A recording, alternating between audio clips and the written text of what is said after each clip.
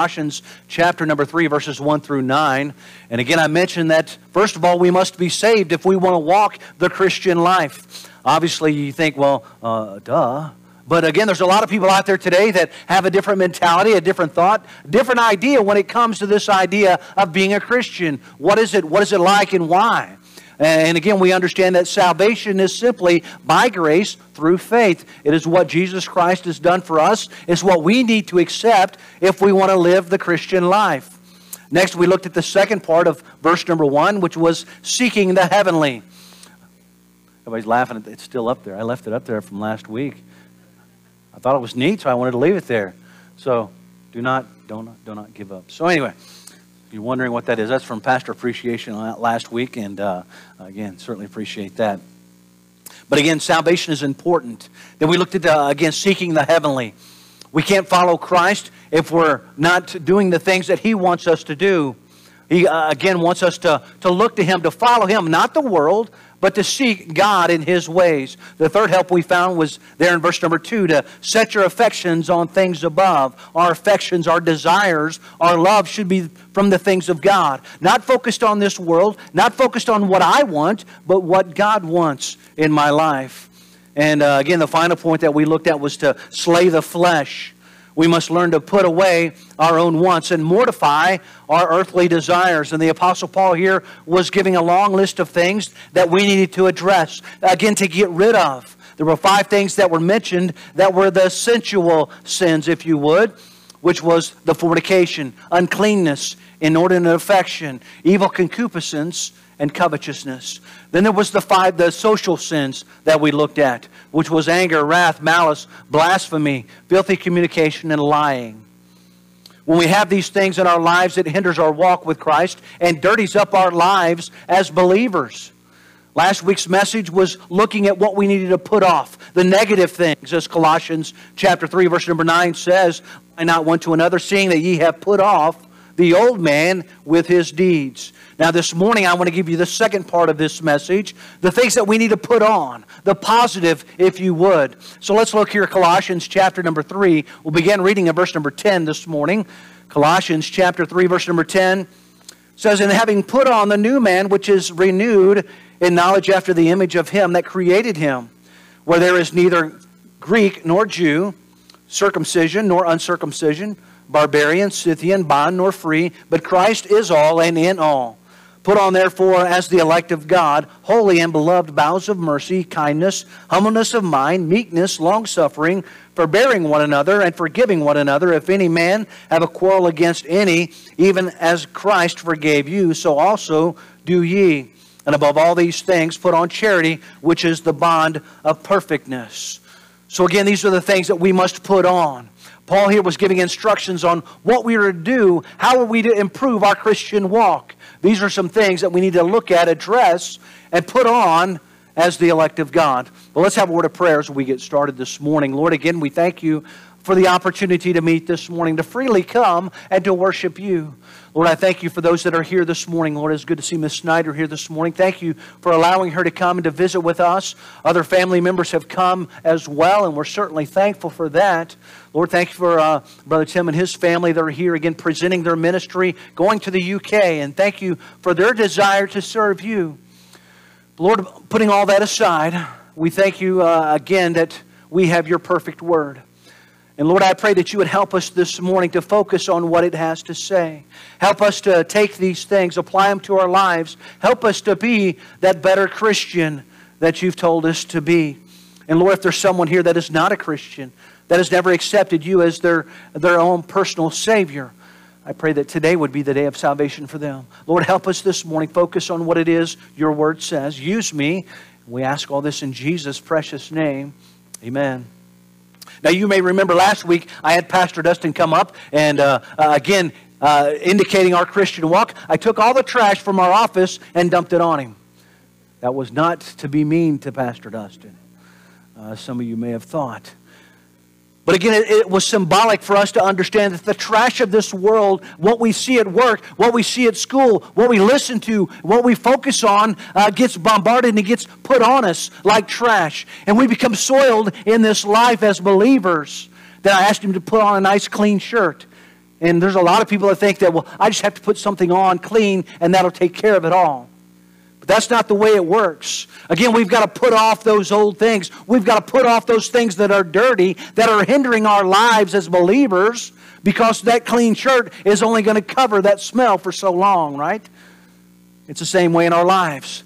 That sin that's staining our lives, that sin that's hindering our lives is only going to be covered by the things we're trying to do. We've got to learn to eliminate them, get rid of them completely. And that's why I was saying last week we were putting off those things. And this morning, if we put them off, we're not just covering it with a new shirt. We're ready to put on some new things. Put on Jesus Christ. Again, anytime we get rid of something that's bad, get rid of something that's negative, we've got to replace it with something good.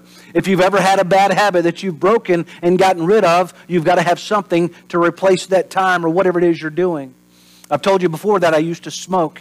And when I quit smoking, I had to have something to do with my hands, and I had to have something to chew with. So I was chewing gum like crazy, and I had to have a pen in my hand or something. Again, those things went away eventually. But if I did not have something to replace it with, I could have easily fallen right back into that same habit. And it's the same way in our Christian walk. When we want to get rid of those things, we've got to replace it with something new. To have a better understanding of this, Paul gives us some direction here in verse number 10 that we need to see the new man, as verse number 10 points out. Here Paul was trying to put on the new man. The new man is the born-again believer. Again, it echoes what I mentioned last week about being saved. When we're saved, we become that new creature. 2 Corinthians chapter 5 and verse number 17 tells us, therefore, if any man be in Christ, he is a new creature. Old things are passed away. Behold, all things are become new.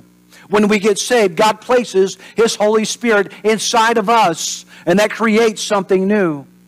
It creates a new desire for the things of God. We want to know more about God. We want to follow Him and do His will. It gives us a divine nature, the Holy Spirit of God, and we have a new destination, which is our home in heaven. We have a new direction and purpose for our life, and that's to please God. So we could go on and think about and look at the things that God has given us as we put on that new man.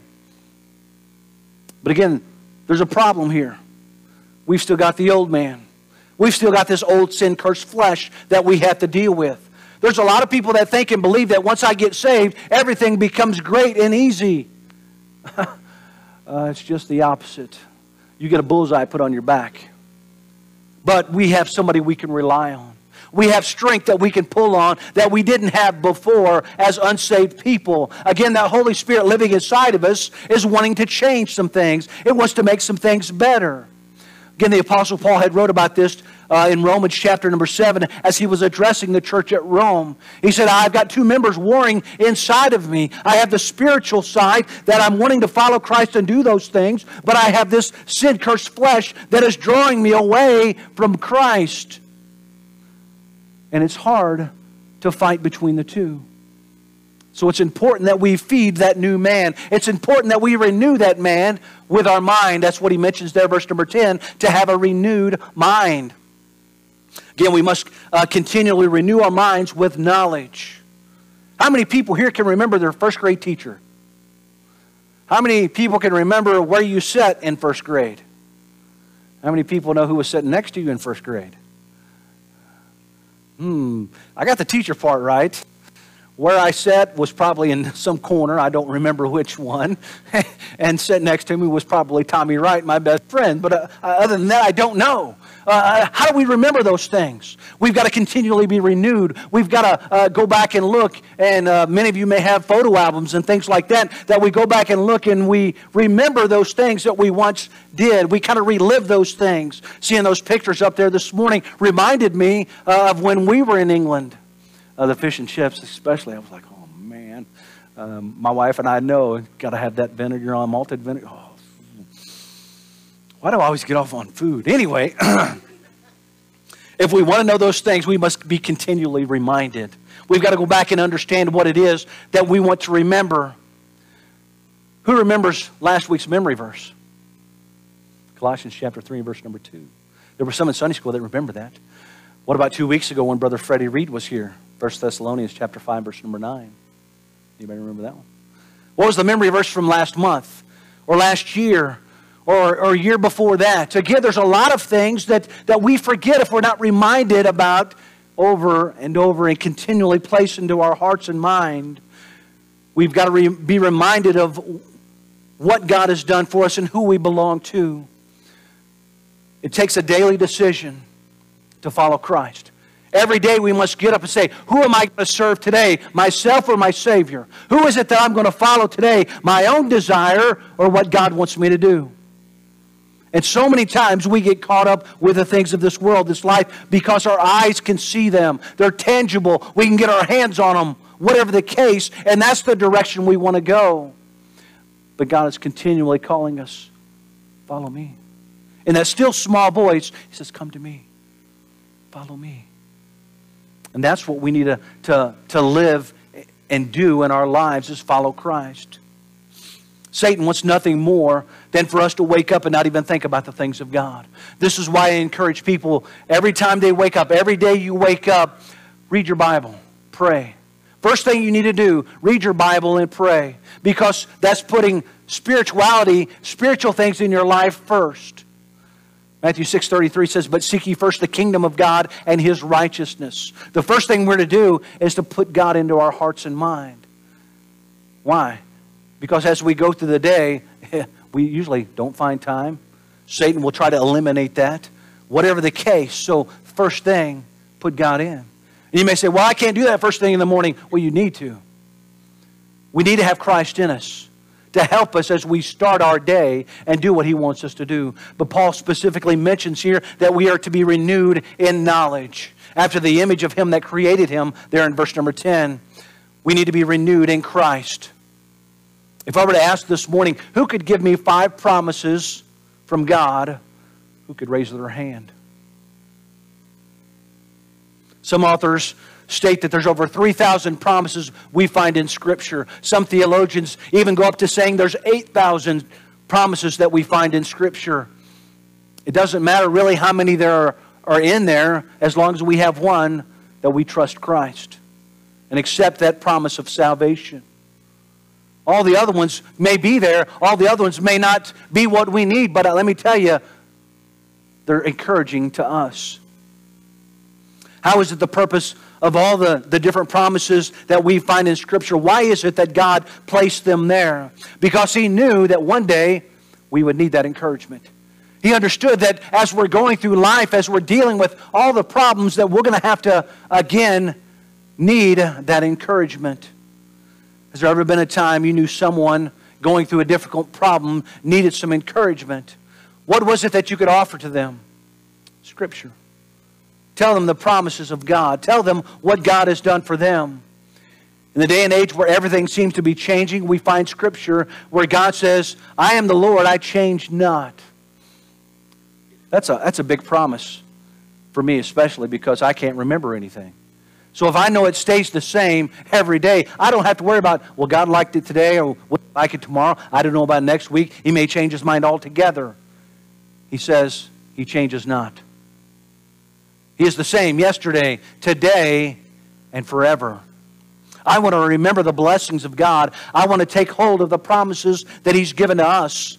But it takes us being reminded each day to read His Word, to allow that new man to be renewed in Christ. In that new man, we find that there's no segregation when it comes to other believers. Number 2 this morning is no segregation. Look with me again at verse number 11, if you would. It says, where there is neither Greek nor Jew, circumcision nor uncircumcision, barbarian, Scythian, bond nor free, but Christ is all and in all. True Christianity is not an American religion. It's not focused on just those of us that are in the United States. Obviously, this is why Brother Tim and his family are going to the UK. It's not just for certain groups or races of people, but Christ is all and in all. It's sad when there's certain groups that talk about believing they have a monopoly on God. I believe 100% what the Bible says, that is for all. For whosoever shall call upon the name of the Lord shall be saved. Aren't you thankful for that verse? Because I'm a whosoever. I don't have to worry about having enough money. I don't have to worry about looking good enough. Anyway. There are some people that say, well, you've got to be born of this tribe or this type of person, or you've got to do this, or you've got to do that. You don't have to do those things according to what the Bible says. For whosoever, any of us, would call upon the name of the Lord shall be saved. We've got to truly believe in our heart that God, again, sent His Son to die on the cross for our sins, and was raised again on that third day, and is now sitting in heaven. I am grateful for that. I'm thankful to understand that salvation is for every one of us. Paul was, again, trying to abolish those rumors to make sure that this church was grounded in what was right. Verse 11 mentions that salvation is for all nationalities. He mentions the Greek or Jew. Paul was very careful on how he wrote this specific letter.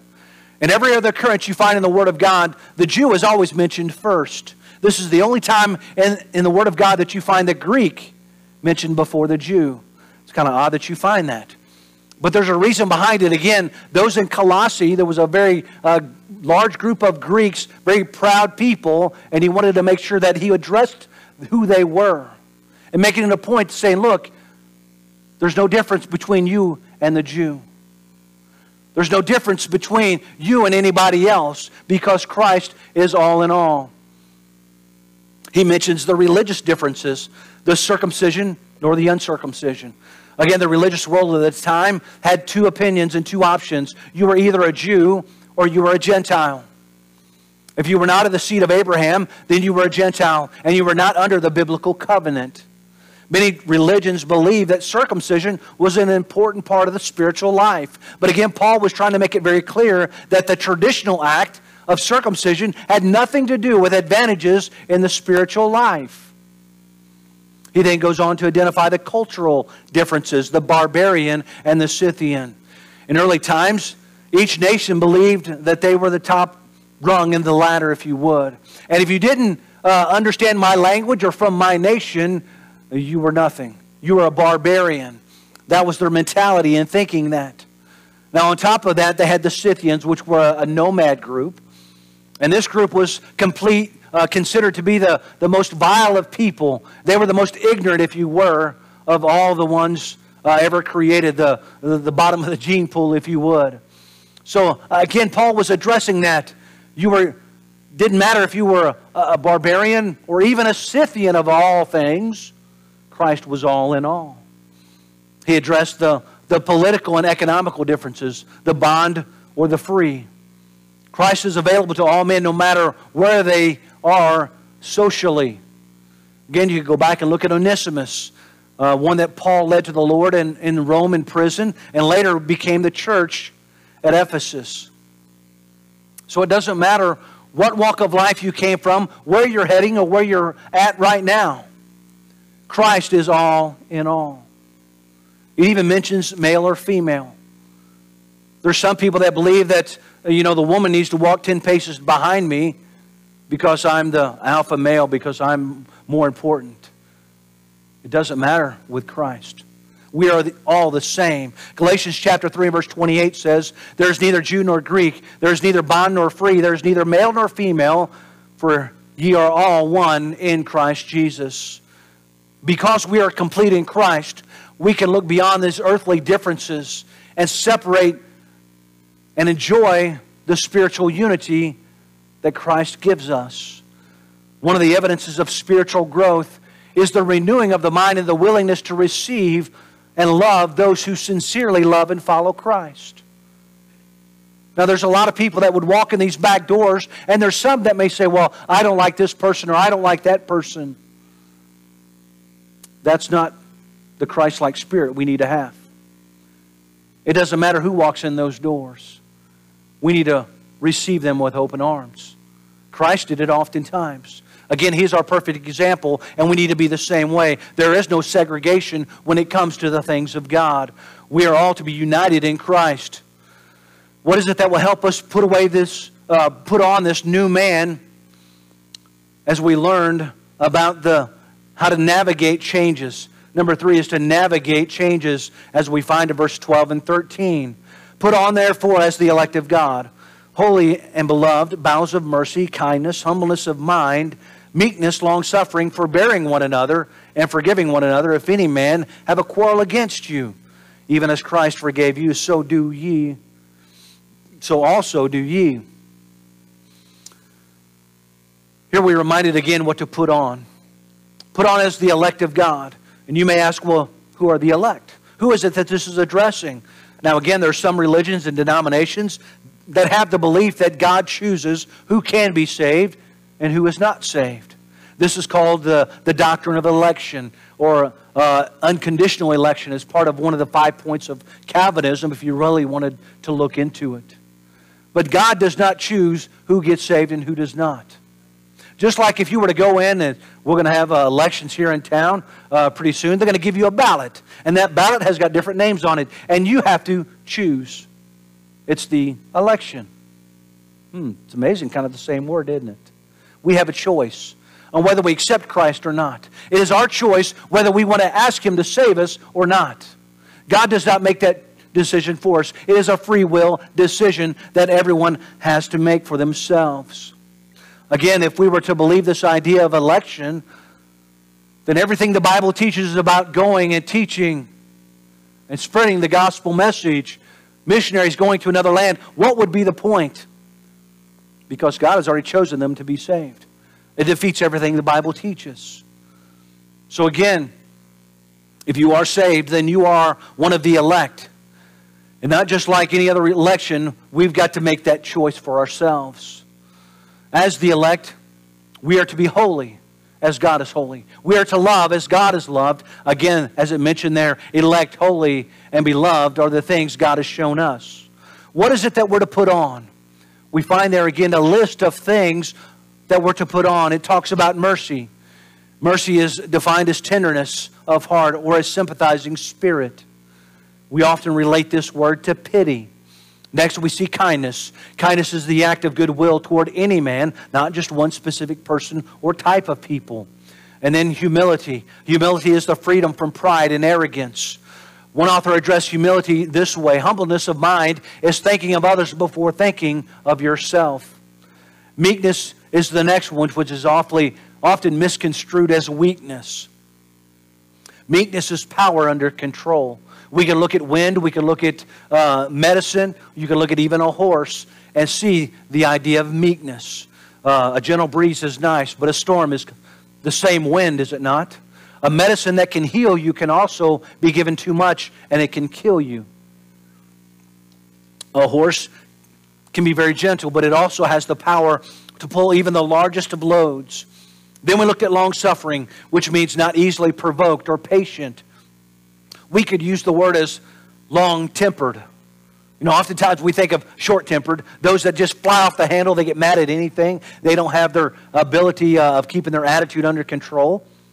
But we're to be long-suffering, long-tempered, if you would. Forbearance means ceasing or to hold back. But then it comes to the idea of forgiveness. Again, forgiveness was a little something different. Paul went a little bit further in looking at this idea of forgiveness and explaining it. Notice in verse number 13 it says that you're not to forgive once someone has come and said, I'm sorry. Forgiveness doesn't happen after somebody else does something. Forgiveness is supposed to be before that. Huh? What do you mean? I can't believe they did that. Forgive them. Before they even say, I'm sorry, before anything happens, forgive them.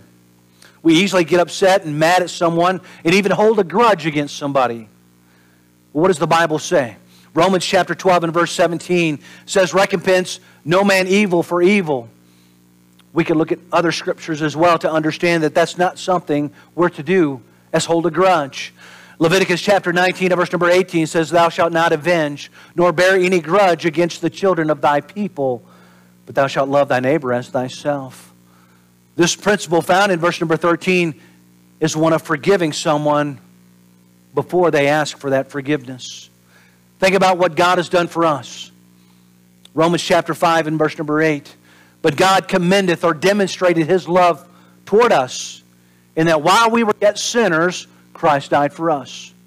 Before we said, God, I'm sorry, while we were yet sinners, Christ still went to the cross. It doesn't matter if you're going to ask for forgiveness. It doesn't matter what you're going to do. I'm going to die anyway, and it's going to be there. When somebody does something against us, we need to learn to forgive them, put it aside, and forget it. No matter what they do, no matter if they come back and ask for that forgiveness or not, put it away and give it to God. Again, Jesus didn't wait for us, and we shouldn't wait for others. We need to forgive and go on.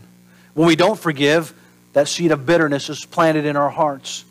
And that seed produces a plant, and that plant produces fruit.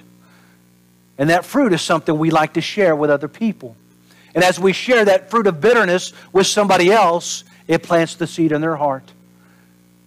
And years down the road, they may have no idea why they have bitterness in their life, because somebody else shared that fruit with them.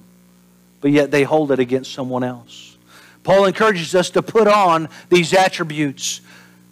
But there's one more that we find in verse number 14, and that is charity. So point number 4 this morning I'd like you to see is a noticeable action. A noticeable action. Verse number 14 says, and above all these things, put on charity, which is the bond of perfectness. We've all probably heard many times that charity is love in action. And it's one thing to say you love something, but it's something completely different to show that love. Love is the one attribute that can overcome all things. You go back and you can look in 1 Corinthians chapter number 13, again looked at oftentimes as the love chapter of the Bible. But there in 1 Corinthians chapter 13, let me just read a couple verses for you this morning. It says, charity suffereth long and is kind. Charity envieth not. Charity vaunteth not itself, is not puffed up, doth not behave itself unseemly, seeketh not her own, is not easily provoked, thinketh no evil, rejoiceth not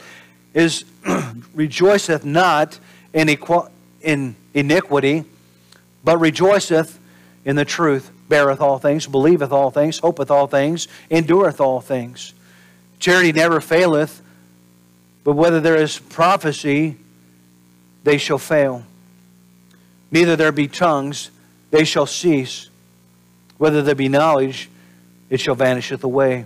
Looking down at verse number 13, it says, now abideth faith, hope, charity. These three, but the greatest of these is charity.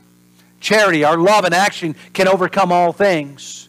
So as a Christian, as we're trying to walk this life and to do the things that God has called us to do, we need to learn to put off those things from the old man.